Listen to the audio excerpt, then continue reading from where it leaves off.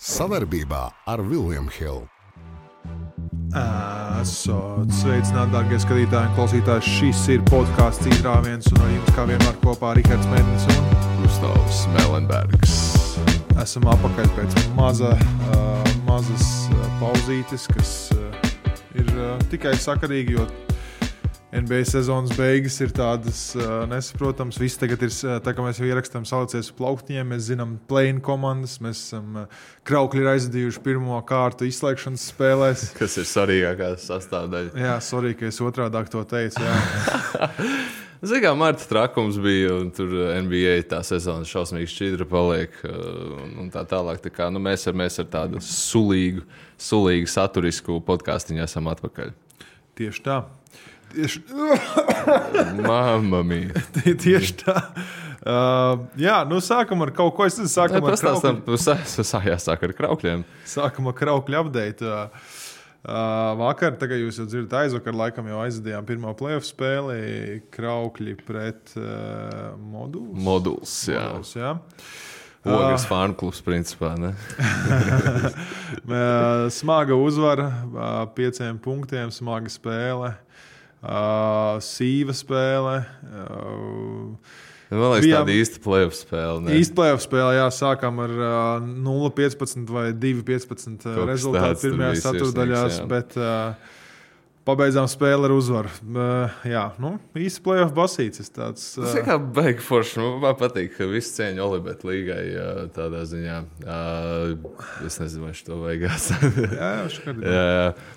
Bet visi cieņa līgai. Tad iedod tiešām līgas nosaukums ir entuziastu basketbola līga, un tur brīžiem ir karstāk nekā tīri entuziastiski, bet man liekas, ka baigi forši tādu azartu var noķert vīri, un tiešām tā spēle bija ļoti interesanta, un būs droši vien vēl interesantāk arī otrajā spēlē.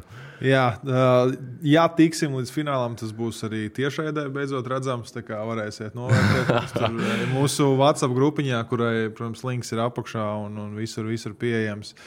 Cilvēki ir prasījuši, kad spēles vai kaut kad varēs arī iet pastīties, tā kā uz tām spēlēm noteikti varēs.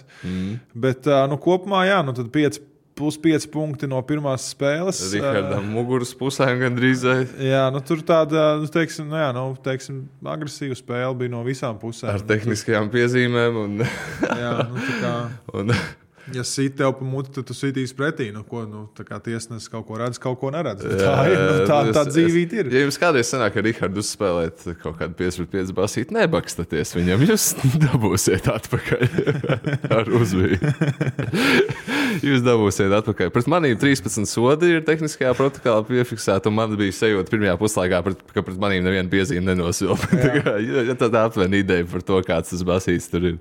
Gustavs ir anonymously spēles MVP, 35 punkti, 11 rebi, 6 asisti, 2 stīli, 1 blociņš un 4 kļūdas.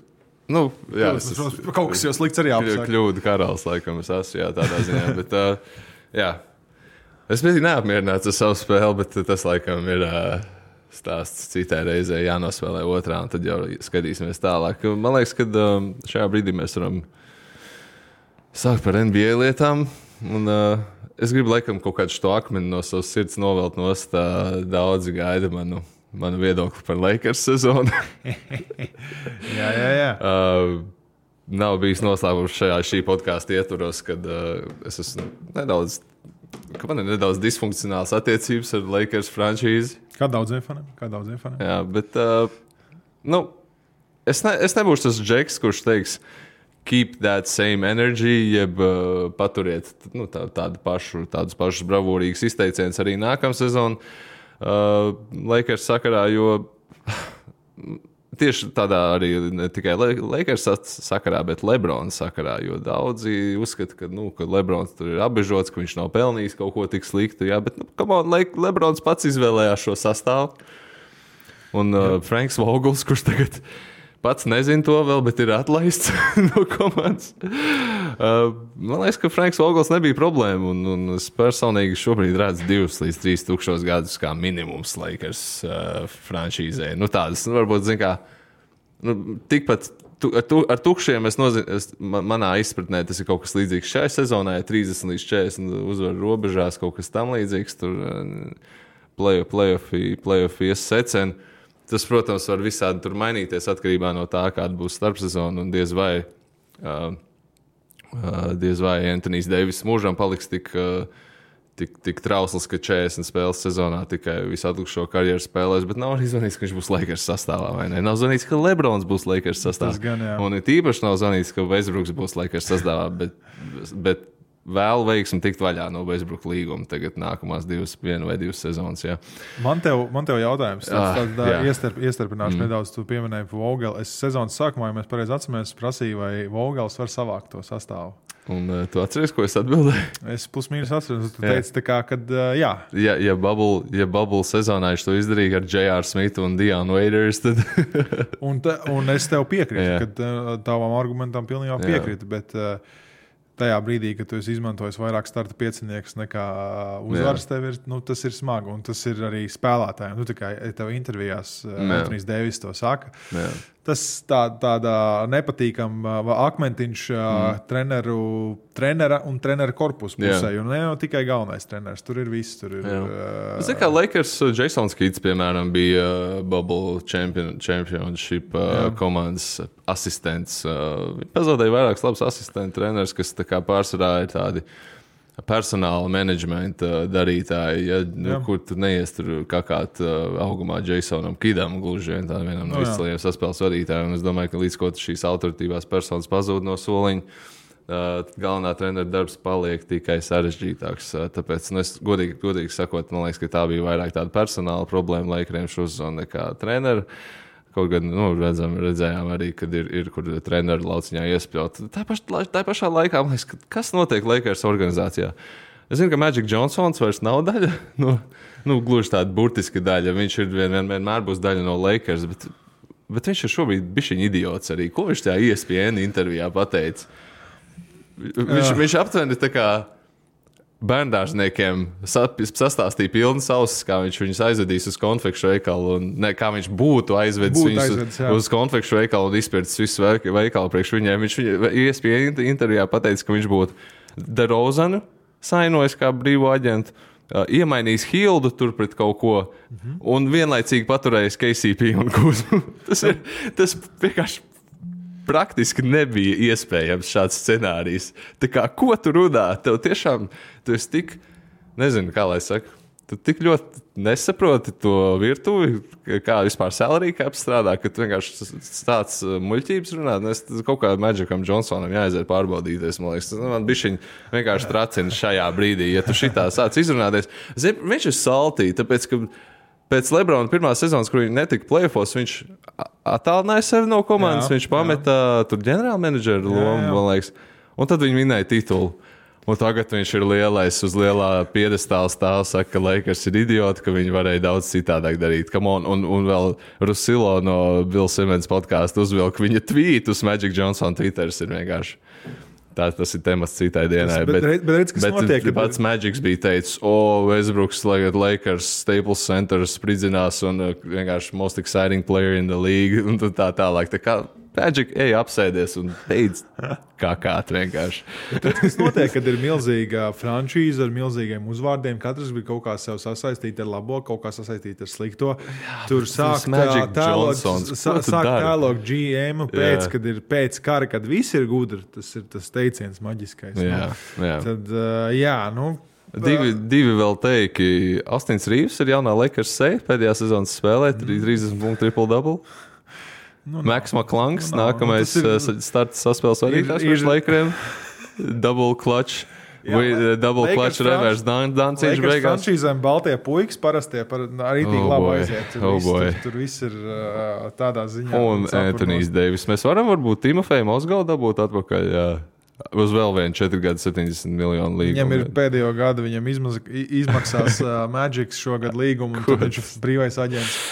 Dievs. Tad jau Lakers būs atkal ierindā. Kaut kas pagavēl, kaut kam Loa Dengs. Loa Dengs ar tev. Tas netiem nav vai Lakeriem? Loa Dengs kaut kas vēl maksā viņam. Arī viena starpsezonas 2016. gada salary cap spēka rezultāts.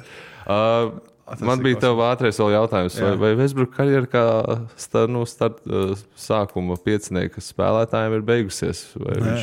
Nē, beidz. Šis ir tas brīdis, kad viņš tiks atkal uz kādu miskastes komandu. Padomā. Bet kas viņu ņems? Mēs vienkārši izēju cauri visām NBA komandām. Nav. Beidz. Mēs redzējām, mums iemet čatā, ka viņš ir vadošais vai pirmais punktos, rebos, asistos, minūtēs, blā, blā, blā, blā, blā, visur. Un es uzrakstīju kā atbildi, ka šis ir tas iemesls, kāpēc tu nevari skatīties tikai statistikās, bet tev jāstāsta arī spēles, tev jāstāsta highlight, tev jāstāsta, kas ir izmestie vispār metieni viņam tur tajā spēlē. Vai vienkārši visu spēli tev ir... Tev kaut vai ceturdaļa jānoskatās. Vai ceturdaļa jānoskatās, jo tiešām man kolēģis Raivs prasīja, un es neatradu to tur. Tāda varbūt kāds var palīdzēt, ja kāds mums ir statu galva, tad lūdzu palīdziet ar šo te. Westbrooks varētu būt līderis airballos līgā. Vai arī, tā kā metienos, kas trāpījuši tikai pa vairogu, vai ne? Tā kā kosmosā viņam ir, un viņš jau parāda, ka viņam tas motors ir. Viņš to statistiku var savākt. Tikai no tā nekāda efektivitāte nav. Neko viņš neproducē dienas beigās, vai ne? Viņš ir īsti mašīna. Kāpēc kaut kādiem kingiem nepaņēma kaut kādai miskastes komandai, kas joprojām būs miskastes? Tu redz, ka... Kā šī Westbrookam ir tas, cenrādes klāt, kas ir viņa līgums šobrīd. Un es tagad vajag precizēt, bet man liekas, ka vienu vēl točnu sezonu, ja nemaldos 2. Tā kā, jaunāks viņš nepaliek. Tas, ka 2 komandas, manuprāt, kurās viņš varētu tur ieslīdēt, viņš jau ir bijis. Houstonā un Oklahoma Cityjā, kur joprojām gadus vēl pāris var ne uz neko nepretendēt. Jā. Kur ir jaunie un kur vajadzētu kaut kādu kārtīgu līderi. Es gandrīz vai simpātiskāks liekas Oklahoma City's variants, jo viņš ir tāds, tas pilsētas varonis nosacīt. Un tad nākt apakaļ, un tad būtu, vai ne? Bet kā tas ar, es nezinu, vai Josh Giddijs un Poku būs, un Shea Gilgeous būs baigi tāds labs fits ar Westbrook, kaut gan... Labs jautājums. Nezinu. Labs jautājums. Ir bišķiņ pa vēlu domāt, ka Westbrooks kaut kad mainīsies kā spēlētājs. Viņš nemainīsies. Tāpēc ir jāņem kaut kādai franšīzai, kur viņš var tikai, tā kā... Vienkārši biļetes pārdot kaut kaut kādai Detroitai vai Orlando vēl. Starp citu, tā ir viņa vērtība, es domāju, šobrīd. Jā. Vai ne? Bet vienīgais tas milzīgais līgums. Bet tad ir spēlētāji kā Johns Walls, kurš no 17. gada ir aizvadījis mazāk spēles nekā Dirks Nowitzkis, kurš ir pāris gadus. 2017. gadā beidz karjeru. Jesus Christ. Johns Walls, es redzēju Twitterī, NBA Twitterī, ka tur ir cilvēki, kas tur ride or die ar viņu, jeb līdz kāpa malai, tur viņš joprojām var, tu supermaksu kādu parakstīt, un es nospēju nevienu spēli. Roketos kā konsultants. Kāds konsultants tev tādu piķi maksā, vecītis? Saņemies. Tas, ja tu gribi spēlēt, tev ir jāspēlē. Es tiešām tāds iespējas radās, ka Rocket neļaus viņam spēlēt, bet, nezinu, man liekas, tā ir diskusija vesela citai dienai, tur, vai tiešām viņš būtu ļāvis tai komandai uzvarēt vairāk spēles, nekā viņiem vajadzēja, vai viņš būtu palīdzējis viņiem zaudēt. Tā ir diskusija, man liekas, tāda nedaudz atbilstošāk. Bet es bišķiņ tajā pašā laivā, kur es metu Westbrooku, es tev gribu paprovocēt un iemest Hardenu. Man liekas, ka Hardens šajā playoff sezonā atkal, nezinu, kā es apzīmēju vienā no mūsu iepriekšējiem podkastiem pieka kā bikses, tad man liekas, ka Hardenam draud līdzīgs liktenis. Viņš nav sev pierādījis, manuprāt. Tev komanda joprojām arī pēc maiņas velk Embiids. Embiids sev taisa lēnām tur MVP kandidatūru. Es domāju, lecam iekšā MVP. Uzreiz pārliecina mani, ka MVP nav Jokic. Man nav pat gribēšana. Mums kā baltiem eiropiešiem, man nav gribēšana. Labi, bet ir kaut kādas idejas par to. Tas, kad kā viens no ir argumentiem, bet to var izmantot gan par, gan pret. Labi, viņam ir vēsturiski iespaidīgākā ofensīvā sezona NBA vēsturē. Jā, okay. Bet komanda ir tikai 6. vietā. Jā, ja es pareizi atceros. Jā, 6. vietā. Jokic. Jokic. Un palielam viņš viņus ir ievedis tajā plēnā. Man ir labs mīms sagatavots, ko es vēl neesmu ielicis, bet par Denveras sezonu līdz šim, ka tur kaut kad ielakšu Twitterī, joprojām Gustavam komandas pierunāt, kāds Gustavs viņš pierasījās Twitterī. Es tur zelta kontentu liek iekšā. Tur ļoti labi. Man klička Twitterī būs Dirsējs 14. Nezinu, kāpēc neprasiet. Ar 2 bet tas var strādāt kā par vai pret arguments īstenībā. Tikai sastāviet. Bez 2, 2 un 3 numuru pēc spēka. Tu tiešām izmanto šo argumentu pret manību šobrīd. Tu zini, ko es teikšu pretī tev. No? Filadelfija tikai par 3 uzvarām vairāk nekā Denverai. Tāpēc, kur ir case? Kur ir tavs case? Jā. Kas ir spēcīgāk šogad? Šobrīd, es pārbaudīšu 2. vai 3. vieta. Aši pārbaudīšu, kur man pazuda. Filadelfija 4. 4. vieta, un tikai par 3 uzvarām vairāk sezonas beigās. Tā kā, man liekas, ka šis arguments arī neiet krastā. Vienu brīdi bija tur 1 vai 2 uzvaras starpā. 3 tu jau sāc jau tā kā... Sāk jau bišķiņu vilktais tām uzvarām, bet, man liekas, ka 3 tāpat tās ir pietiekami maziņi atstarp. Man patīk vairāk skatīties Jokiču spēlēm nekā Embiidu. Ļoti, tas ir, tā kā man nav balss vēl iedot, es gaidu savu ziņu no NBA. Man vēl neesmu oficiālā balss, lai var balsot par MVP. Bet, jā, bet ja tu esi uzaudzis tur Southside un Philadelphijā, tev, protams, ka patīk skatīties vairāk kā Embiid spēlē, un tu pat nesaproti lielu daļu visdrīzāk no tā, ko Jokic dara laukumā. Kā viņš kustās un dara lietas bez bumbas, un kā viņš diriģē uzbrukums. Tās visas ir tādas ļoti subjektīvas lietas. Un, MVP ir vienmēr simpātijas balva. Kāpēc mēs šobrīd runājam tikai par 2 spēlētājiem? Kāpēc, piemēram, Luka Dončičs nav šajā diskusijā, kuram ir, ja nemaldos, vairāk uzvaras par visiem šiem vīriem? Dallas ir 52 uzvaras, un viņš pa lielam viens pats to komandu ir vilcis visu sezonu, vairāk vai mazāk. Ar visu to, ka viņš ir esams atnācis. Mēs iedavām pagājušo sezonu Jokičam balvu pa lielam, tāpēc, ka viņš jau iepriekš bija tik labs, bet pa lielam tāpēc, ka viņš beidzot neienāca kā pilnīgs teftels. Ja. Un šogad ir tas narratīvs atkal par Embiidu. Embiids ir beidzot savācies, un viņš nospēlēja pilnu sezonu bez limitācijām. Tad mums jādod viņam balvu. Tas vienmēr ir tāds narratīvu un kaut kādu subjektīvu lietu princips. Es arī labprāt Embiidam iedot simpātijas balvu, tikai tāpēc, ka viņš 2020. gada sākumā uzspēlēja 1 spēli 24. numuru kreklu. Es vēl šodien tā skatījos un sildīju savu sirdi, un mēs gribam iedot Embiidam balvu, tāpēc, ka viņš vēl nav vinnējis MVP. Un kā tad pēc 20 gadiem mēs skatīsimies, Embiidam bija tāda sezona, mēs viņam neiedevām MVP, bet par to nav runa, mēs nevaram visiem iedot MVP, kam bija labas sezonas. Kobijs averaģoja 6. gadā 35 punktus vidēji, un Nash vinnēja MVP ar 16 punktiem vidēji. Jā. Mēs varam iedot Jokičam simpātijas balvu par to, ka viņš spēlē ar savu šito laulības gradzenu uz kedām piesiet. Tas MVP ir simpātijas balva, un ir baigi kaut kā dīvaini skatīties. Tas bišķi pat rāku, man liekas, kā tie mēdīji tur savstarpēji plēšās un pagriež, un tās MVP kampaņas katru gadu griež. Man liekas, pilnīgi absurds, ka Ja Morants nav diskusijās. Komandai 56 uzvaras, jā, komanda spēlē gan drīz tikpat labi, ja ne pat labāk bez viņa, kas droši vien ir tas viņa Ahilei papēdis šajā MVP diskusijā, un kāpēc par viņu netiek runāts, bet es neredzu, kāpēc viņš nevarēja būt MVP. Morantam ir tas, ka tās spēles tomēr tur 30 ir izkrituši. Jā, un Jānis vienkārši tāpēc, ka viņš ir 2 vinnējis jau. Tas tur cita argumenta nav vienkārši. Jā. Viņš ir ne pat labāks, kā viņš ir bijis jebkad, un ar labāku metienu. Bet tie, kas balsos, tiem, kuriem ir tā balss par Embiidu, viņš ir patīkamāk, protams, viņus visus ir patīkams skatīties, viņi visi ir monstri.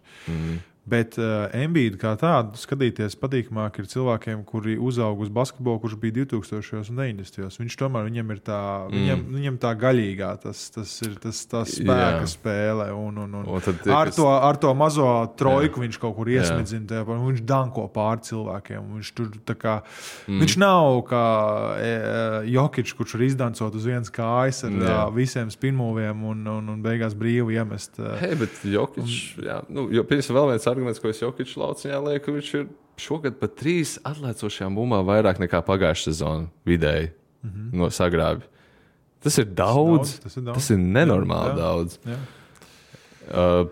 Embiids it kā tagad scoring titlam ir sadzinies pakaļ un izstāsta, kad ir sasniedz to. Kad pēdējo reizi centrs dabūja scoring title. Tas viņa kampaņai palīdz, protams, bet tas arī bija tāds, nevis dabiskākais veids, kā to dabūt, bet tas, laikam, es nebūšu, teiksim, tāds policists šajā ziņā absolūti. Man izvēle ar Jokic nav vēl skaidrs. Protams, es saprotu, ka es esmu tāds pats kā visi pārējie, kas izdara šīs izvēles, un man nav, protams, balstiesības, bet man ar simpatizē vienkārši vairāk Jokic, un man liekas, ja tu vēl izmanto, pieņemsim, Embiida argumentu, ka viņš ar to visu bez Simons izdarīja un vispār, tad tas arī nestrādā, jo Jokic bez saviem 2 superzvaigznēm to pašu izdarīja ar savu komandu. Katram no viņiem kaut kas pietrūka. Jamals Murrejs un Michaels Porters, un labi, Jamals Murrejs skaidrs, ka nebija spēlējis šo sezonu, bet Porters, pieņemsim, sezonas sākumā noplīs, un Embiids zināja jau sezonas sākumā, ka viņš ar Simons nespēlēs. Tā kā, man liekas, ka tie argumenti, ko cilvēki izmanto priekš Embiida, nav argumenti pret Jokiču. Tā kā man liekas, ka Jokičs jebkurā gadījumā pēc cipariem, pēc produktivitātes, pēc visa ir MVP priekš manis. Katrā ziņā ir forši, ka viņiem īstenībā visiem 3 var uztaisīt kaut kādu lietu un nostāstīt un prezentēt, kad viņi visi 3 varētu būt. Tie pirmie 2, protams, ir Jokič ar Embiidu. Bet tas, ka viņiem case var uztaisīt visiem. Bet tu, ja tev vienkārši jāpaņem, ja tu liec to pirmās vietas balstu, tu dod Jokičam arī. Jā, tur dziļajās analītikās iespējā kā NBA sezona. Ko bookmakeri saka? Tā ir Jokič, Embiids. Pēdējā nedēļas laikā, man liekas, tur Embiids pēkšņi pārņēma. Viņi nolīdzinājās viens otru, bet es tūlīt arī svaigāko pastīšos tā, lai mums ir. Jā, es šodien kaut ko iemet tāds un man liekas, ka šobrīd tas ir 2 cilvēku tāds izvēle. Protams, ka būs balss arī par Antetokounmpo, bet vienkārši par viņu, kā jau es minēju, cilvēki noguruši balsot. Jā, tā arī ir. Viņš vinēja ko fināla MVP, un viņam bez mazai ir atkal tur. Bišķiņ tā Bucks sezona arī tomēr bija gan nestabila, lai cilvēki tā kā neņemtu viņu pa pilnu. Un es domāju, ka tas ir iemesls, kāpēc Jānis atpaliek tajā ziņā. Bet es viņam citu balvu iedošu. Tā, starp citu. Ok, tīzerīts. Labi, ar tīzerīžiem arī tagad paņem mazu pauzi un tūlīt būsim atpakaļ. Savarbībā ar William Hill. Esam atpakaļ ar nākamo. Ko mēs nākamajam dodam balvas? Aizsardzībai? Jā. Jā, labi. Ok, dodam aizsardzībā. Kurš ir tavs top 3 aizsardzībā? Mans top 3? Vispirms parunāsim par top 3 un tad parunāsim par to, kā mēs patiesībā dodam. Jā?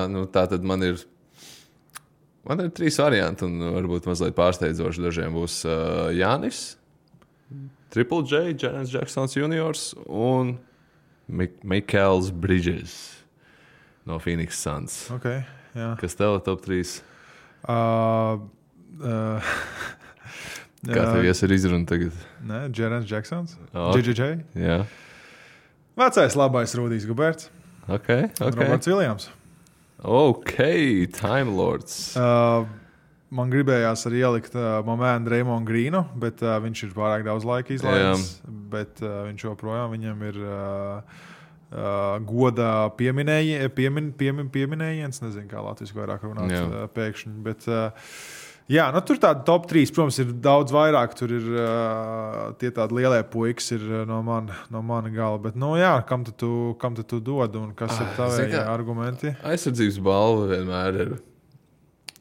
Mēs visi zinām, mēs skatāmies, esam vairāk vai mazāk visi, kas klausās šo skatās, ir spēlējuši basīt dzīvē. Un aizsardzības balva ir bišķiņ tāda nenosakāmāk. Kaut gan viņi dominē vienmēr garie, jo viņi savāc tos rebound status, un viņi arī pa statistiku skatās un tā, bet Basīts ir komandas spēle. Ja mēs visi redzējām, kā aizsardzības spēlētājs Rudijs Goberts. Viņu izvazāja Clippers komandu, Clippers izvazāja jūtu uz tā rēķina, kad viņi spēlēja mazos line-ups. Tika garām vienam mazajam, un Rudijs nevarēja tur gan grozu apakšu, gan trojku nosakt. Ko es ar to gribu teikt, kad kā tu ietekmē komandas aizsardzību un kā tas translējās ar uzvarām. Tādā ziņā es ieliku Michaelu Bridges, jo, teiksim, par Phoenix individuāliem spēlētājiem runā ļoti maz. Mēs pat vispār nepieminējām Devinu Bookeru, kurš ir principā tāds teorētiskais līderis, statistiskais labākai komandai, vēsturiski labai komandai Phoenix Suns šogad. Tāpēc es pat tādu sneaky izvēli gribētu Michaelu Bridges virzienā potenciāli iedot, un Draymonds pat teica, ka viņš ir pelnījis būt Defensive Player of the Year šogad, kas ir tāds ļoti respektējams, apbalvojums, tāds verbālais. Tāpēc es vienkārši tas, ko es gribēju teikt, kad es pat neskatījos pliko statistiku, jo man liekas, ka statistika melo aizsardzībā ļoti tādas situācijas dažādas tiem spēlētājiem, un es domāju, ka Michaels Bridges būtu pelnījis vismaz kaut kāds balss vai vairāks. Bet to pašu Goberu tur apskatījos, un tas arī tāds vairāk uz mani acis testa. Neviens cits NBA spēlētājs netiek vairāk mērķiecīgi apbižots no citiem NBA kolēģiem, kā Rudijs Goberts. Sadarbībā ar 1-1 LV par atbildīgu spēli. Viņi tur dancināja un tur, protams, droši vien atkal teica, tur come here boy un no sērijas. Goberu riktīgi caur Goberu izvazāja to komandu. Turpat Jaren Jacksons Jr. Man ļoti patika vispār sezonas tādā nogriezienī. Bija šī dīvains tās analītikas tur lasīt. 4 lielāks block percentage advanced statistika tā ir. Es nezinu, ko tas īsti nozīmē. Tas nozīmē to, ka cik procentuāli metieni, kas ir tuvu grozam, tiek bloķēti, kad tu esi laukumā. Uz 100 uzbrukumiem. Vai kaut kas tik, tā statistikas ir grūti interpretēt, tāpēc es viņas šausmīgi nepaļaujos. Tās interpretēt māk tie, kas to basu spēlējuši. Kaut kā tā. Un tas ir 4 lielāks nekā Jokičam, piemēram. Un viņš viņam vidēji ir vairāk nekā 2 bloku spēlē. To mēs visi laikam labāk saprotam. Un viņš ir arī viens no iemesliem, kāpēc Grizzlies spēlē tik labi bez Jā. Redzi, tu pieminēji, piemēram, ir grūti redzēt, Goberts un JJ, ko es esmu pieminējis. Viņi no pārējiem, kas ir mans pieminējis Roberts Viljams, labi, viņš tur tāds, es pa jokam ieliku, bet neviens īsti laikam nesaprāt. Tur viņš ir vājās puses ļoti labs bloķētājs, weak side defenders, izcils. Viņš ir ļoti labs lecējs, viņš katreiz lec, man liekas. Atlēts. Markus Smarts, Bams Adebayo, Mikals Bridges, viņi visi ir pelnījuši vismaz izskatīšanu, bet bet skatoties JJ un Rudijs Goberts, viņi nospēlējuši pa 300 minūtēm vairāk nekā 3., 4., 5., jebkuras tālākās vietas. Viņi ir bijuši visvairāk laukumā. Protams, Gobertam daļēji tas, kas saka, ka viņi izmanto tur vēl kārā mēģinu, viņam nav tā 3 punktu līnijas aizsardzība tik laba, protams, tāpēc viņš vienkārši vairāk spēlē.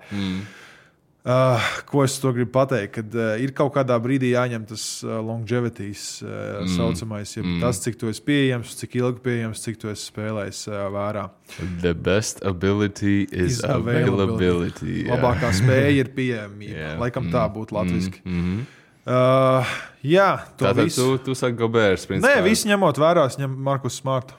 Wow!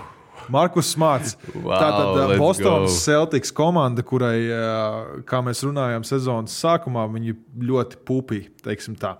Viņai nebija nekāda identitāte. Tad sezonas vidū pēc Ziemassvētkiem viņi izdomāja savu identitāti. Tā vajadzēja būt aizsardzībai. Un Bostonas rindās ir vairāki aizsardzības spēlētāji. Un tajā pašā katlā liekams, piemēram, Jasons Tatums, kurš arī, lai ir cik ir, tur pat vienā brīdī pa MVP kaut kādas sarunas. Ko viņš dara aizsardzībā?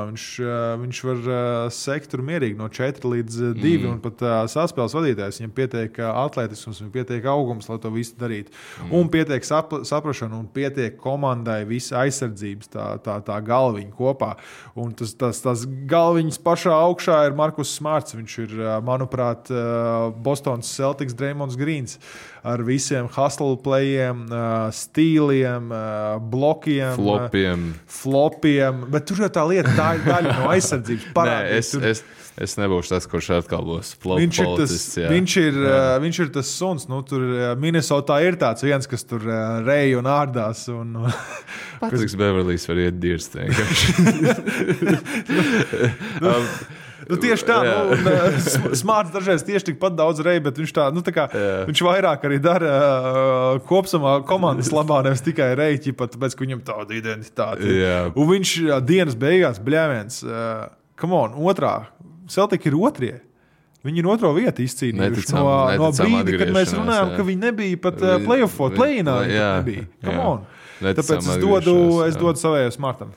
Jā, tur īstenībā tur interesanti Celticiem, man liekas, ka tas Time Lords tur tomēr arī gandrīz ne pat svarīgāks bija kaut kādās tajās aizsardzības schēmās. Es tur dziļi nepētīju, bet tā speciālisti runāja.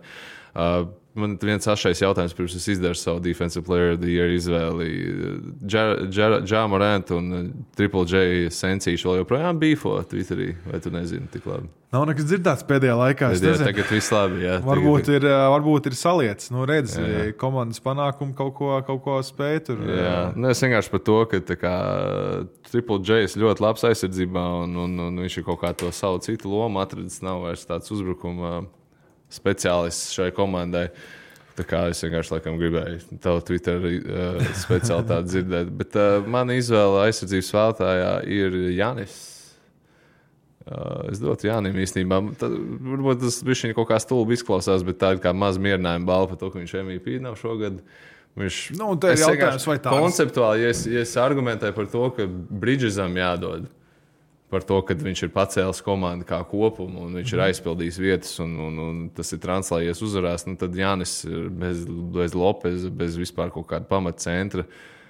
Kas viņš vispār par pozīciju? Viņš spēlē ar bumbu, viņš ir galvenais centrs, viņš ir stīpas aizsargātājs, rim protector, un viņš ir stīpas iznīcinātājs uzbrukumā. Man liekas, ka vienkārši Jānis un viņa analītiskie cipari arī īstenībā atbilst tam.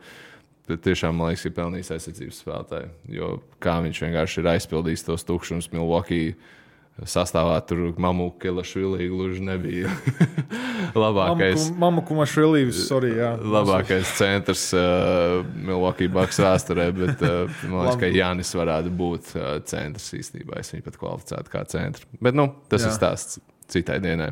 Jā, viņam ir kaut kāds 3 pozīcijas, man liekas, fancyjā klāt. Jā, nemaldos. Tad, bet, ja ne Jānis un ne kompensācijas balss, tad dodu Mikalam, jā? Jā. Ok. Kaut kā tā ir aizsardzība. Tālāk mēs dodamies uz Most Improved, jeb viss attīstītākais. Viss tāds vislabāk. Ko? Vislabāk savu sniegumu uzlabojušais spēlētājs. Salikām. Vienkārši es būšu īsts šeit. Man ir no vienas komandas 2 čaļi izvēlēti. Man ir no 3 komandām 3 čaļi. Man ir tikai Desmonds Bains. Vissakačātākais 3-punktnieks speciālists pasaules vēsturē. 43% no trojkas. Ar tādu bicīti. Jā. Kas tas vispār ir? Redzēsim, cik viņš būs. Jūs viņam... Šeļakovam parādat šito, un tad paprasat viņam, kāpēc viņš nemāk trojkas. 18 punktu vidēji no pagājušās sezonas 9. Nenormāls kāpums. Es domāju, ja ne viņam, tad tikai Ja Morantam. Un mēs visi zinām, kā Ja Morants šogad spēlē. Citā līmenī komanda vispār ir. Par uzvarām arī tur nav arguments. Kas tev ir? Bet man izvēle principā Desmonds Bains. Man ir 3 čaļi, 2 no viņiem ir pilnīgi vienādām frizūrām. Kas pasaka daudz par NBA vispār šī brīža. Jā, tas gan. Ja Morants, Darius Garlands un Dejante Marijs. Tātad Darius Garlands, Ja Morants, tu tur Keis apmēram pusmīnus pateici. Vienkārši tādā komandas kontekstā gandrīz. Jā, tas īsti nestrādā. Nē, īsti, es nezinu, vai tas strādā. Cipari arī viņam ir labāki. Viņam ir labāk. Vienīgais, kas viņam ir, ja nemaldos, asists viņam nogājis. Tur kaut plus-mīnus kaut kāds viens tur nost. Bet tas ir sekundāri. Ka viņš jau pagājušo sezonu bija tā bet jau Most Improved Player sarunā. Un šogad tas vienkārši nav svaigi. Jā, tas nav svaigi. Tas kaut kāds svaigāks vārds, ja mēs gribam kaut ko, kas ir izšāvis, kur pūls pazudus ir jau. Taču arī kaut kur tā kā riņķī Most Improved Playeram, vai ne? Jā, Jordans Pools, ak Dievs. Jā. Tā kā... Visu spēlētāju mīļākais spēlētājs, jā. Par to jau ir runa. Es arī dotu Ja Morantam, bet tu esi gatavs pareģot, ka Jordans Pools nākamā sezona MVP līgas? Es esmu gandrīz. Viņam ir viss priekšnosacījums. Viņš tagad pārņēma titulu kā labākais sodumetējs līgā. Un pārņēma no Stefana Curry. Viņš labs spēlētājs, ritīgi. Kāda iespēja, ka Golden State viņu varēs paturēt, bet labi, jā. Jā, vai ne? Bet, redz, tad Darius Garlands, kurš izmantoja pilnībā savu iespēju, kad Sextons no komandas traumas dēļ, viņam bija vienkārši, nevarēja spēlēt, protams.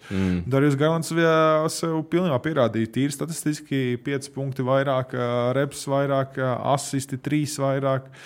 True shootings par daudz procentiem lielāks nekā pagājušajā gadā.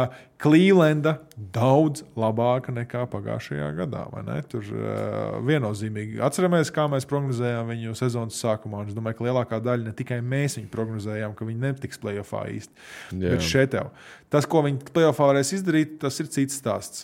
Mēs pagaidām runājam par vienu cilvēku, cik viņš ir labi attīstījies sezonas laikā, spējas attīstīties. Un tad ir Dejante Marijs, kurš arī ļoti līdzīgi pielicis ir. Plus 6 punkti, 1 rebounds, 3 asisti, true shooting percentage. Tas ir procentuāli, ja ieskaita, ka vērtība 2-punktniekam ir 2 punkti un 3-punktniekam ir 3 punkti. Tā kā 3-punktnieks ir nedaudz vērtīgāks, un tad tas true shooting percentage tādā veidā, tas tāds metējiem atbilstošāk statistikas, kur skatīties, tāpēc to true shooting piemina. Jā, viņi tur visi saskaidro kopā, bet sezonas laikā tas jau viss tāds nedaudz pa hypu, kā sacīja, kā jaunieši saka, jā. Kas ir tas tā izvēle? Ja Morants, tur nav pat divreiz jādomā, jo sezonas laikā viņš sev ir pierādījis vairākas reizes. Viņas tur, Māreju, manuprāt, ar Garlandu varētu samainīt vietām, tur ar Beinu pielikt un Pools vēl kaut kur varētu, bet Ja Morants tā kā. Un to viņam iedos kā kaut kam, es nezinu par ko īsti, bet arī kaut kā, lai viņam ir vienkārši balva. Es domāju, ka tā ir pareizā izvēle, kaut gan Garlanda opcija, man arī liekas tīri labi. Aizējām uz Sixth Man of the Year. Tā ir principā balva, kur tulkojās, kurš no beņķa visvairāk punktus iemet vidēji spēlē. Man liekas, tas tāds tradicionālais, par ko dod šo balvu. Lou Williams, Jamals Crawfords, spēlētāji, kas tradicionāli šo balvu vinnē. Visi vienkārši tādi skoreri no beņķa. Tylers Hero, numur 1 opcija, laikam 20 punktu vidēji spēlē, arī bookmakeri viņu saka, ka viņš ir numur 1 opcija šajā ziņā. Vienīgais, kurus viņam piekasos, ir, ka viņam efektivitātes reitings ir tikpat liels kā Jordanam Poolam. Jordans Pools pusotru punktiņu meta pa 2 punktiņiem, mazāk meta vidēji spēlē, bet es pat teiktu limitētāku lomu Golden State komandā, kur ir izgājusi daudzām variācijām šo sezonu cauri, daudzām dažādākām hierarhijām. Brīžiem Pools bija numur 1 opcija, gan arī šo sezonu. Brīžiem Pools bija numur 6 opcija aptuveni šo sezonu. Tas, kad ir, arī Poolam ir grūti iedot, piemēram, 108 spēlētāji, ja viņš ir no 76 spēlēm 51 sācis. Zin kā? Es tikko to paskatījos. Tas viņu izsit riktīgi ārā. Es tikko to paskatījos, man bija tāds, viņš ir benčs spēlētājs. Man arī bija riktīgs iespējas. Es nezināju, ka 51, es pats tikko fiks iegooglēju, paskatījos, tāds 51. Es nebūtu Dievs vairāk, ka viņš kā 30 vispār būtu sācis. Nu, tad Tylers Hero, es pat nezinu, ko citas liks citīšu. Vecīts ir, ko likt. Kevins Lavs. Ei, taču tu Ko? gali. Viņš ir 3 punktu karalis šogad. Viņš reāli, viņam pienesums. Viņš ir gandrīz apakaļ vecais. Spēlētājiem, kas var iet tīrs. Kevins Lavs 13 punktu spēlē, 7,2 rebi, 38,5% no 3-punktnieku, 59% true shooting. Viņš ir efektivitātē pielicis. Viņš ir bijis benču karalis, ja mēs runājam par benču karaļiem. Es nezinu. Bet Tyleram Hero basketball reference iesauka ir Baby Goat. Baby Goat, tas tik ierīgs. Tas ir viss, ko man vajag tev pateikt šajā brīdī. Viņš nemāk arī peldēt, jā, kā atbilstoši Miami kultūras. Tur, Okay. Viņa nezināja to interviju. Kas nogāja greizi?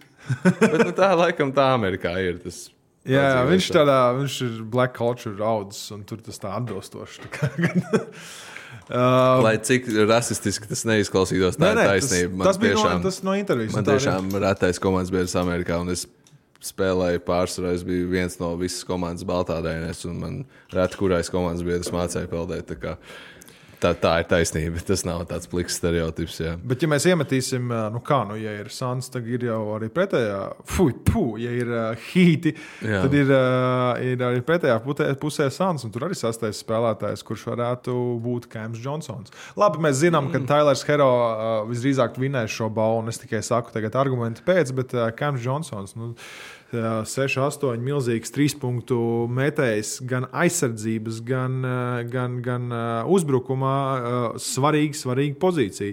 Jā. Jo bez lielā trīnieka ir spēlētāji, kas savu vezumu, kuriem ir jānes. Tad viņš ir viens no tiem melnā darba darītājiem. Tomēr 12,5 punktu spēlē, 4 reboundi, 43% no trojkas. Tad diezgan labi. 62% true shooting percentage, ļoti labs metējs, uzticams. Un nospēlējis gan mazāk nekā Tylers Hero. Tādā ziņā, tāpēc arī viņš ir tāds prom skrienošs uzvarētājs Tylers Hero šajā kategorijā. Bet var uztaisīt keisu, tā kā jā, mans prieks ir Tylers Hero, jā. Jā, man arī. Man nav ko piebilst. Tas diezgan izkristalizējies, ka būs Tylers Hero, jā. Ok, tālāk. Jā, to pudeli burbuļo. Jā, es tieši domāju, ka mušu lido, jā. Coach of the year? Trenerīts. Zini kā, es zinu, ko tu teiksi, tu būsi racionālais. Ok, yes, ļoti labi, mēs esam viensprāts. Mēs esam uz vienu viļu. Es savu balsi došu Frankam Voglam. What the fuck? Kas tas tāds? Es izliešu ūdeni bišķiņu par Franku.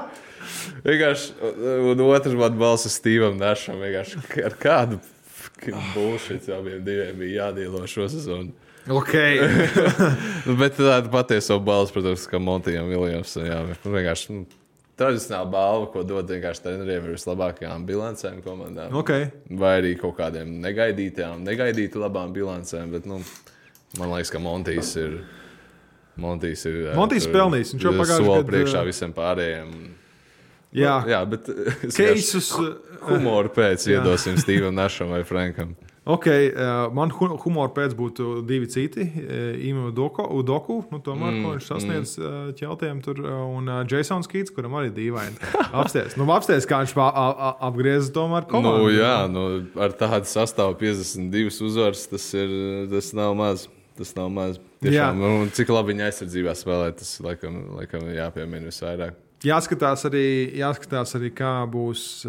Žēl, ka nedod pēc arī playoff kaut kādas pirmās kārtas, kā visi nospēlē. Tad arī būtu interesants. Nedod pēc regulārās sezonas, bet redzot, kas notika otrajā vietā, es pēc Montija Viljams lieku Spolstru ar Heatu, kas viņam jādīlo, ka viņi tur kaujās uz laukumu. Un tur var redzēt, ka čaļi, kad deksmi tur, ka viens otram pūrni iedos. Man jau tajā brīdī likās, ka tas nostrādās viņiem pa labu, un tā arī beigās ir. Yeah. Redzēsim, cik viņi spējīgi būs playoffos. Un izstījās, ka viņi tur kādā brīdī mēģināja kaut kādas spēles zaudēt, lai nebūtu tajā pirmajā vietā. Bet, daudzas komandas īstenībā sāk tur darīt. Bet, tur jā, bet man patīk, ko Dveins Veids teica, ka tas viss incidents ar Haslemu, Butleru un Spolsu, tā vienkārši parasti otrdiena priekš Miami Heat. Vai ne, tas vienkārši notiek laukuma priekšā. Jā. Un tā kā otrajā vietā Spolstru un trešajā es lieku Taylor Jenkins. Grizzly, tomēr. Arī sev parādījuši, likuši solis priekšu, stabili playoff komanda, no kuras būs jāuzmanās. Tomēr otrajā vietā viņi tāpat nevar tikt. Tur ir, protams, Taylors Jenkins ir tāda simpātiska izvēle vienkārši tāpēc, ka viņš ir ļoti nezināms vārds priekš NBA. Viņš vispār no nekurienes izlīd. Tie treneri vienmēr nāk kaut kā, nezinu, vienmēr ar kaut kādu to savu reputāciju ienāk un pārņem labās komandas, bet viņš vienkārši ir pats uzbūvējis to visu kaut kā pacēlis. Tā kā viņš, es domāju, tāds simpātisks spiks varētu būt, ko NBA. Es domāju, ka viņš saņems balsis noteikti šajā sakarā. Jā. Tev kaut kas vēl par treneriem vai Rookie of the Year mums jāvalvo? Nav man par treneriem viss. Tas ir, mēs dodam Phoenix Suns trenerim. Abi divi, jā. Vai Frankam Voglam. Mans gada ienācējs rukijs ir Skotijs Bārns. Okay.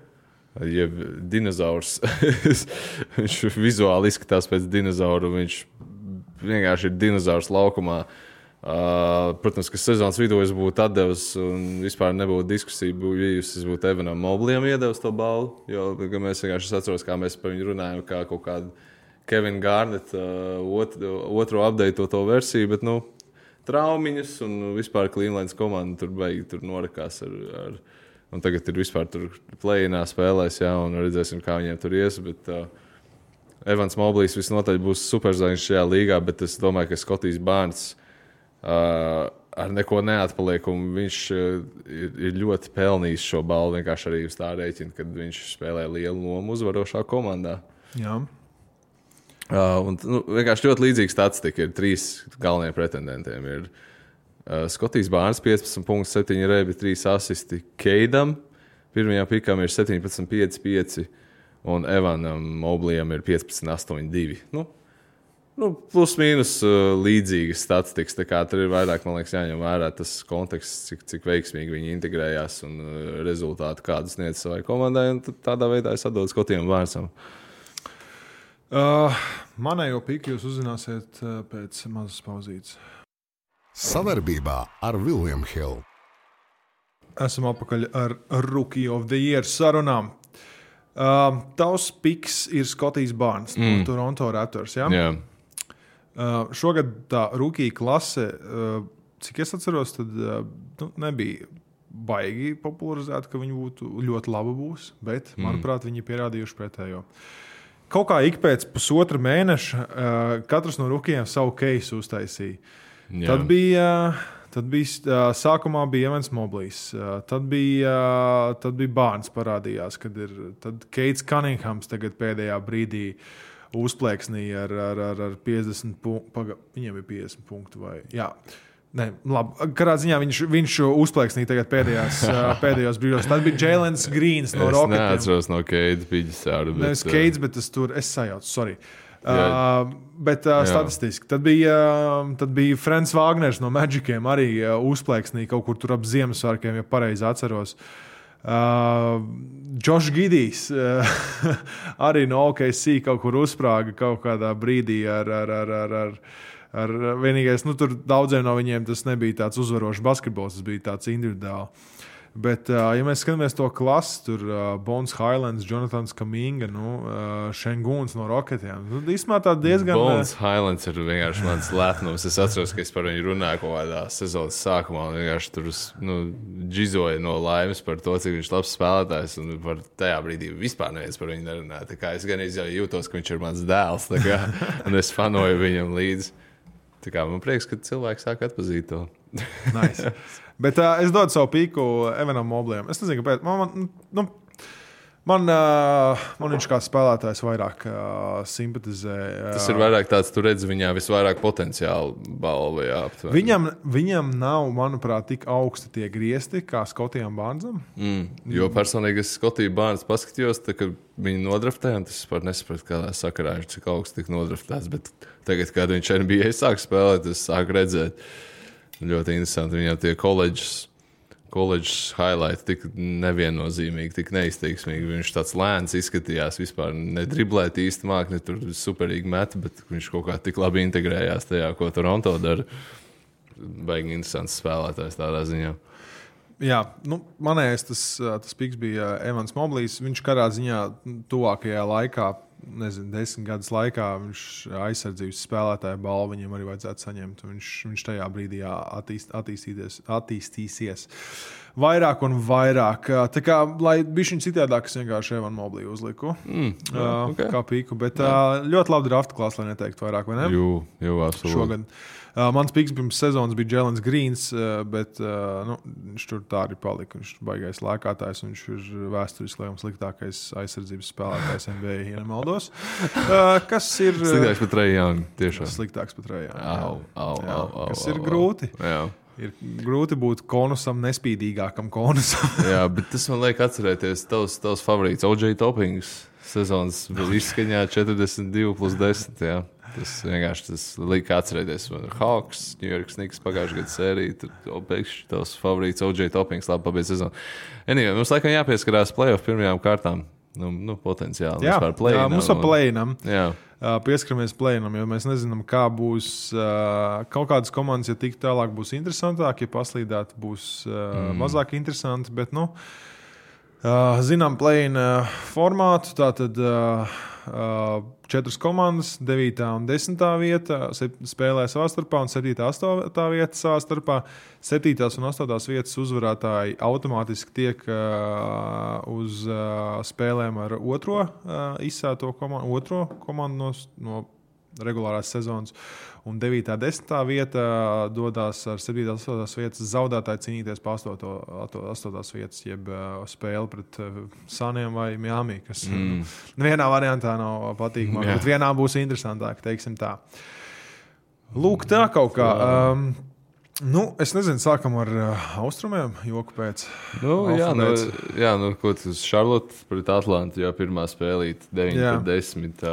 152 pret 154 potenciāli.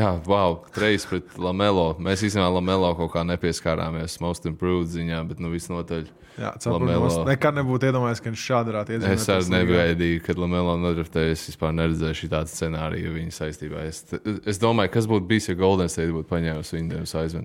Būtu kaut kā citādāk. Nezinu, vai būtu tikpat tā, bet kaut kā citādāk. Jā. Bet tīri par šo play-in spēli runājot, es laikam vairāk uzticos Atlantas komandai, tāpēc, ka viņi tur ir bijuši pagājušā sezonu, tīri tādā playoff atmosfērā. Laikam tu vienkārši tīri tāpēc es paņemšu Atlantu šajā spēlē. Man laikam arī jāņem ir... es ņemšu Chicago, Atlantā, tomēr tur ir viens... Tu Charlotte, tu gribēji teikt, jā. Charlotte, jā. Atlantā tomēr tā magnitūda ir uz Trae Youngu. Grūti viņi gan būs tur nosakt Charlottē, bet Charlottē tāds vispārējais. Tas arsenāls varētu būt vairāk spēlētāji, kas ir tomēr tur spējīgi samest. Tomēr, ja noslēdz to Trae Youngu vai viņiem neuzkrīt tajā spēlē, viņiem būs smagāks. Kas viņiem ir no palīdzības? Kur ir tas play-in šarms, ka tā viens spēles izslēgšana, vairāk vai mazāk. 2 spēles pārsvarā iespējams cīnīties, bet tev neuzkrīt un viss, tu pazaudē to vienu iespēju. Un mēs laikam, es gribētu domāt, ka viennozīmīgi sakam, ka Brooklynai vajadzēja Cleveland uzvarēt. Nezinu, kā tur būs arī, tas tomēr ir viena spēle, bet...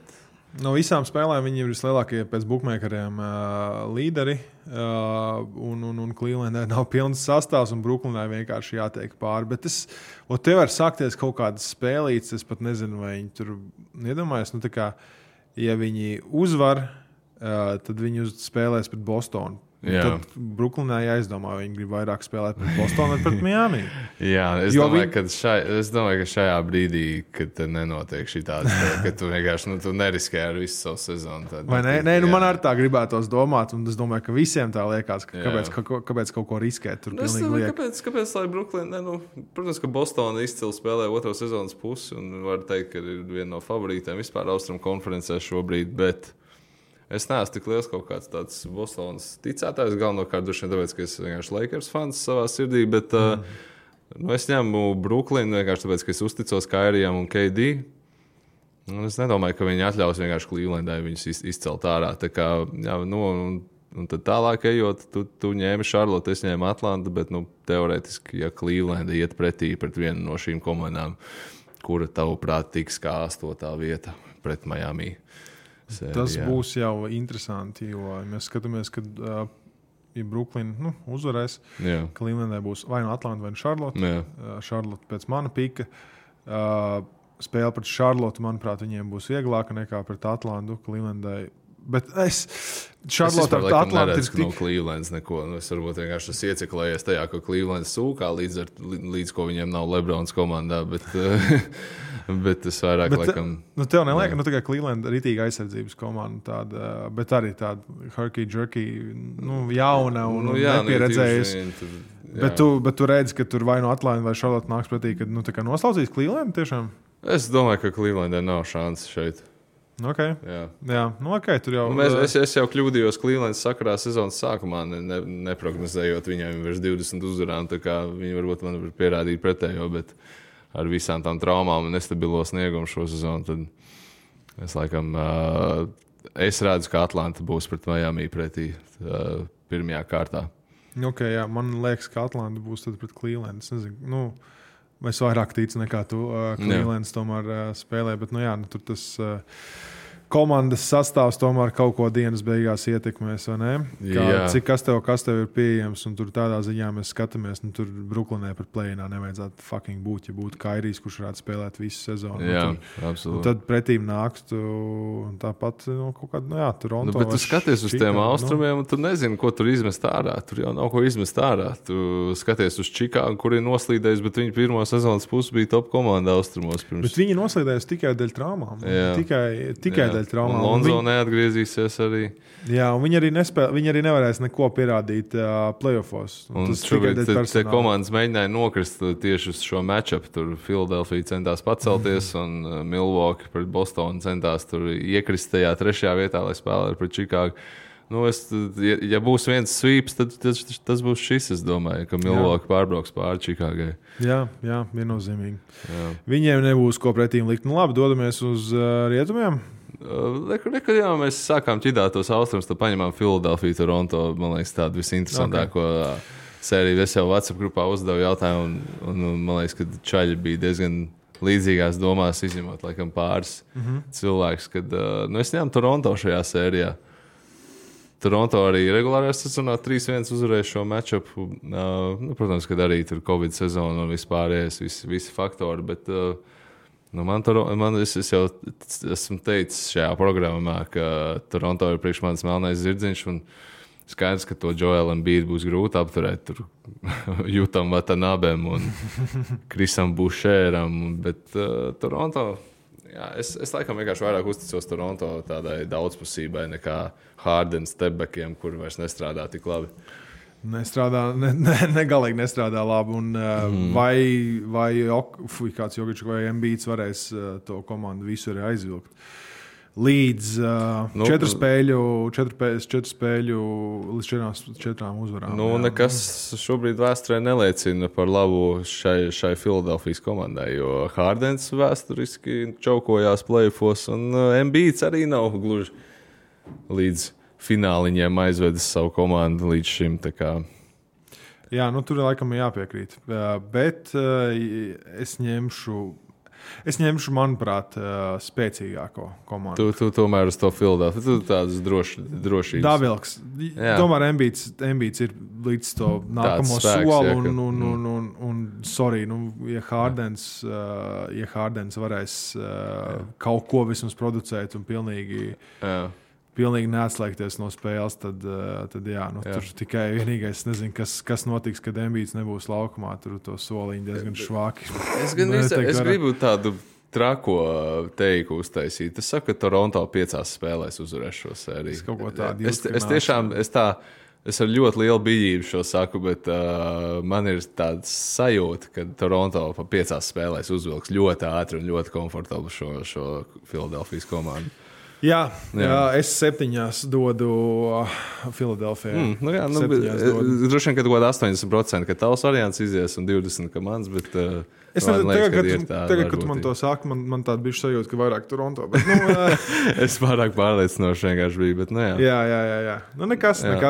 Tas Miami, Bostonas serijas, cik mēs nezinām, kas tur nāks pretī, mēs droši vien varam neanalizēt tik tā strateģiski. Jā, tur Boston, Brooklyn būs iespējīga sērija. Tas būs tāds... Tas arī nebūs viennozīmīgi, pat cik mēs nezinām, kad Time Lords atgriezīsies un mēs nezinām arī, kas tur, vai tur Trace Youngs būs grūts projekts priekš jebkuras komandas. Es neredzu, ka Miami tur 4-0 pārbrauks Atlantai vai Charlotte, kas Charlotte, man liekas, ļoti labi spēlē pret visiem, tīpaši pret Miami šo sezonu. Un tad Milwaukee, Charlotte 4-0, jā, prognoze. Chicago, jā, es saku 4-0 vai 4-1. Tur, ja DeRozans vienkārši kaut kādu spēli trako uztais.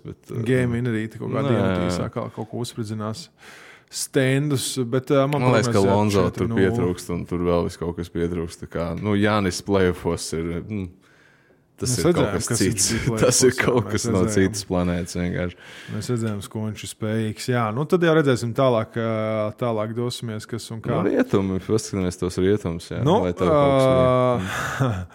Interesanta spēle. Tātad 9. vietā tiekās New Orleans Pelicans pret San Antonio Spurs un 7. 8. vietā Minnesota Timberwolves pret Los Angeles Clipperiem. Clipperiem, Timberwolfiem tāda principiālāka cīņa. Tur Bradley vecā komanda, tur beidzot Towns var parādīt sevi kaut kādā playoff iezīmēs. Clipperiem apakaļ ir Pauls George. Ko es izstāstu, ka nebūs, diemžēl. Jā. Arvīds tur droši vien sit pa gaisu šobrīd mājā. Jā, tā kā viņiem būs interesants. Pastīsimies, ko rāda. Jā. Labi, sākam ar Pelicans Spurs. Tev ir izglītot jau kāda ideja, kas tur izies ārā. Man liekas, tur pilnīgi kakofonija. Tur būs 50-50. Tur būs tāds shitstorms teorētiski. Es saku, ka Pelicans izies vienkārši tāpēc, ka viņi ir tādas es nezinu, vienkārši tāds X-faktors tai komandai lielāks. Spurs tur būs solīdi, labi spēlēs, bet man liekas, ka Pelicans vienkārši uz CJ rēķina tur varētu tikt ārā. Jā, viņiem arī beidzot būtu laiks to izdarīt. Un kas būtu, ja būtu viņiem tas lielākais spēlētājs? Lielais puika. Piemēram, tā Minnesota Clippers spēle, tur ir arī īstenībā tāda kakofonija, vienkārši tāpēc, ka abas komandas ir diezgan labas. Protams, ja Kawhis būtu, tur būtu cits stāsts, bet es gan, lai kā man nepatiktu Minnesota, es gandrīz vai gribu viņus redzēt pret Phoenixu. Vienkārši, lai paraustītu bišķiņu Phoenixu pirmajā kārtā, jo man liekas, ka Timberwolves ir lielāks pretinieks, tāds sarežģītāks pretinieks Phoenixai nekā Memphisai. Timberwolves, jā. Vispār mēs neesam... Ja kāds var Phoenixai bišķiņ tos pamats sagrabināt, ir tas Patrick Beverly muļķības pret Chris Paul un Karls Towns pret Eitonu, kur, man liekas, Karls bišķiņ tāds, būs grūti apturēt viņu Phoenixas komandai. Tas būtu tāda ļoti simpātiska sērija, ko es gribētu redzēt, bet, vispirms Clipperiem jāuzvar Minnesota, ko es ar dās droši, ka notiks. Jā, ja mēs skatāmies pēc koeficientiem, Minnesota Clippers tur ir Minnesota favorīts ir diezgan stipri varētu būt. Pat diezgan līdzīgi ir. Jā. Un, ja man būtu jāliek naudiņu, es laikam liktu uz Minnesota droši vien to pret Clipperiem. Es laikam liktu uz kliperiem. Jā, tieši jā. Totalizators šanas, jā. Jā, bet iepriekš New Orleans tajā kontekstā pret Spurs. New Orleanai viņi ir arī līderi 1,47, 2,75 koeficientos, bet viņu kā komandas interesēs ir reāli uzvarēt. Jā. Parādīt to, ka lielais puika Zions, viņš tomēr ir uzvarošā frančīzē nonācis. Viņš būs rīhebojies, nometis svaru, cerams, un visu pārējo izdarīs. Viņam ir bijuši tagad jau pusotras gads, vai cik tur būs viņš no basketbola. Un Pelikāniem jebkuru uzvara playoffos, play-inā, tas būs jebkura spēle playoffos, ja viņi tiks līdz viņiem, tas ļoti, ļoti svarīgi ir viņa nākotnē. Lai čalis, kuram izrādās iznācis jau otrais signature apaus, kurš tā kā... Es laikam nebiju dzirdējis, pat man kā sneaker entuziastam, es nebiju pat pamanījis, ka viņam ir otrs apaus, ja kaut kur uz viņam Zion 1 bija Jordan, un tagad tas Zion 2, un tā kā... Kaut kā galīgi. Redz, tur jau tā lieta, tas tirgus viņiem lielākais, un kaut gan vārds ir milzīgs. Nu, tomēr atkārtošos Jordanu slēdz ar Jordana apaviem, slēdz līgums un izvēlās pats Maikls Jordans. Jā. Individuāli. Kurš tas ir arī Westbrooks. Arī Pončič. jā, arī Dončič. Jā, Pončič. Anyway, Minnesota un Clipperi tie, kurus mēs redzam tiekot ārā no šī play-in turnīra, vai tu tomēr vai Pelikāni varētu aizķerties? 7. seedu tā es arī. Man laikam tā arī sanāk īstenībā iepriekšējās arī 28. Brooklyn. Jā, Pelikāns ir tas saucamais punchers chance, man liekas, ir tāpēc, ka viņi ir tādi gari atletiski aizsardzībā, un viņiem CJs tur to uzbrukumu var ļoti labi nokārtot jebkurā spēlē, bet, laikam tāda pragmatiskā izvēle būtu tiešām, ka Minnesota iziet vienā vietiņā cauri un Clipperi iziet otrā. Jā, piekrīt tev. Jā, pieņemsim, tad Dallas jūt, ko mēs esam, man liekas, iepriekšējās epizodēs jau par šo potenciālo sēriju runājuši, bet... Mans teiks, mums ir pēdējās minūtes vēl palikuši, mans teiks jūta, jau 7. sezonu pēc kārtas neko neparādīs playoffos, jo kas ir fucking mainījies tajā komandā? Nekas. Dallas beidzot kopš 2011. gada tiks pār pirmajā kārtā playoffs. Es esmu drošs, absolūti. Redzēs, kas ir Dončičs, to pot, ikra tur būs tagad bijis, bet gan jau, ka viss kārtībā, tur pāris dienas ir ko sakārtot. Tieši tā. Un, tā kā tas manēs, tur tās spēles varbūt nebūs tik daudz, bet vēsturiski skatoties, kāds ir pagājušajā sezonā, īstenībā teica, kad jūta, cik gadus jau tur pēc kārtas ir playoffos sev pilnīgi nosmacējusies, un Dallas arī īstenībā tur Clipperiem 2 gadus pēc kārtas, bet... Jūta vienkārši baigi buksē šobrīd šo sezonas otro pusi, un var just, ka viņiem pietrūkst Joe Ingles, piemēram. Vienkārši tāda rotācijas spēlētāja, kas turpina ļaut tai bumbai kustēties. Tas kaut ko parāda, ka tev Boogie Cousins tur... Viņi sāk jau tur rādīt pirkstus viens uz otriem, ka kaut kas neizdodas. Gobert pēkšņi tur kļūst par vaininieku kaut kādās epizodēs, kur Donovans Mitčels bija vaininieks. Redzēt, tam piespēlēm to prikolu, ka tur tās piespēles vidēji 2 iedod, laikam tikai Gobertam Mitčels. Tur sāk izskatīties, ka šī ir pēdējā sezona viņiem kopā kā kodolam. Absolūti. Jā, plus jūtai vienkārši nepietiks tie ieroči, ja Dallasai tur. Mēs jau pa Dallas, kā tad tur Latvijas spēlē, kā tad nevar būt. Tomēr Bērčs savus 6-9 punktus iemetīs svarīgus, cerams. Bērčam? Nē. Kaut kas man liek domāt, ka šie pirmie play-off priekš viņi, bet es tagad domāju, vai tik Spurs viņš. Gan jau, ka viņš bija play-off viņā, tur limitēts gan minūtes, bet es viņu varētu pat redzēt kaut kādas varbūt. Kāds palabojat mums komentāros, ja kas? Kaut kas man liek domāt, viņš Spurs, tas cik gadus pēc kārtas Spurs bija play-offos? Jā, bet tas jau bija Spurs tā kā bēdīgais periods jau. Nē, viņš bija arī pirms tam. Jā. Tūlīt pastīsimies, lai mums nav jālabo. Jā, es gribu sākt ievadīt par Golden State un Denveras sēriju. Mans MVP Nikola Jokic pret es nezinu, kādā sastāvā Golden State komanda. Tu ir zinās, ka arī viņam vajadzētu būt apakaļ. Atgriešanās loģistika. Golden State ir pārāk daudz šitie. Bet šiem 4 sezonas ar playoffiem. Tad es esmu galīgi aizšķās greizi ar šito, bet Golden State ir bišķi par daudz jautājumu nekā atbilst tur. Vai Draymonds Greens būs 100%, vai Klejs Thompsons izskatīsies pēc Kleja Thompsona pēdējā sezonas spēlē 41 punktu iegās.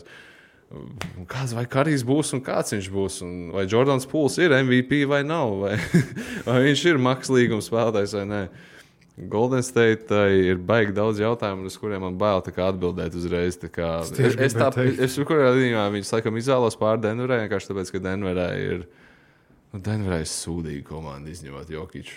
Yeah. Saka, ko gribi. Viņiem tur statistika, ko es tur dzirdēju, ir tāda, ka viņiem laikam izņemot Jokiču nav neviens spēlētājs ar pozitīvu net ratingu, kas tā kā viņi pozitīvu komandas ietekmi laukumā, kas ir vienkārši mistisks statistika. Priekš sastās sīda komandas izsātās. Man laikam, es būšu laikam loģisks un izvēlēšos Golden State šajā sērijā, kaut kādās 5-6 spēlēs maksimums. Ja Karijs būs apakaļ un viss tur būs kārtībā, es arī viennozīmīgi ņemu Golden State. Šogad, manuprāt, joprojām labākais metējs līgā. Ir izlaists daudz spēles, bet tas paliek sekundāri, ja tu playoffos esi pieejams, vai ne? Bet, ja nebūs Karijs, tas viss būs, man liekas, interesantāk. Visu kopējā. Bet vai Gordonam bija trauma vai nebija? Cik viņš nenozīmīgs, viņš ir nozīmīgs spēlētājs, jo viņiem nav ko īsti vietā. Es nezinu, tur Džamals Morejs jau nebūs ar MPJ apakaļ. Tur varbūt, ja viņi līdz fināliem aizspēlētos, bet es šaubos ļoti. Es vienkārši laikam uzticos Golden State tādai sistemātikai un pieredzēju šajā ziņā, kad ar pilniem apgriezieniem ienāks atpakaļ, tad es domāju, ka nav problēmas. Es saprotu, kāpēc viņi Wisemanu izvēlējās vienkārši nespēlēt. Viņam gan jau kaut kas tur ir iekšējā. Kā līgā viņš uz šo spēlēja pirms mēneša kaut kādu. Kāpēc tu vienkārši otrajam pikam saki, nē, mums paldies, vai cītām nevajadzēs? Es nezinu, varbūt tā ķīmija un tā izveidotā komandas sistēma ap to, kas ir, kamēr viņš nebija, kad ir baili iesaistīt. Kāda minūtes jau viņš atņems? Ļoti savādi, jā. Kaut gan tur, kad Draymonds bija ārā, viņš bija jāliek iekšā teorētiski. Bet viņš nav kaut kā ļoti savādi, Attīsta Kuminga. Tā, tur būs interesanti. Jā, Jonathans Kuminga vienkārši monstrs, tik eksplozīvi atlēti, neesmu daudz redzējis. Vienkārši es tagad skatos uz to playoff tree, un man interesē, kā izskatīsies tālāk tajās otrās kārtas. Mēs aptuveni ieskicējām, ko mēs redzam ejot ārā. Man liekas, ka varētu būt sarežģīti pāris pirmajiem, otrajiem sīdiem tur tās pirmās kārtas, bet, piemēram, ja Golden State pret Memphis satiksies otrajā kārtā, tas būs interesanti vienkārši pagājušā gada kontekstā. Un tad, ja Dallas tiks otrajā kārtā, kā viņi tur paspirināsies, vai cik karsts būs lūk. Baigi daudz interesanti jautājumu šī gada playoffiem. Viennozīmīgi. Un tos mēs arī apskatīsim jau nākamajā podkāstā. Cerams, ja viss norisināsies tā, kā tam vajadzētu, un visu sakārtos, tad būs arī bracket challenge, kā pagājušo gadu.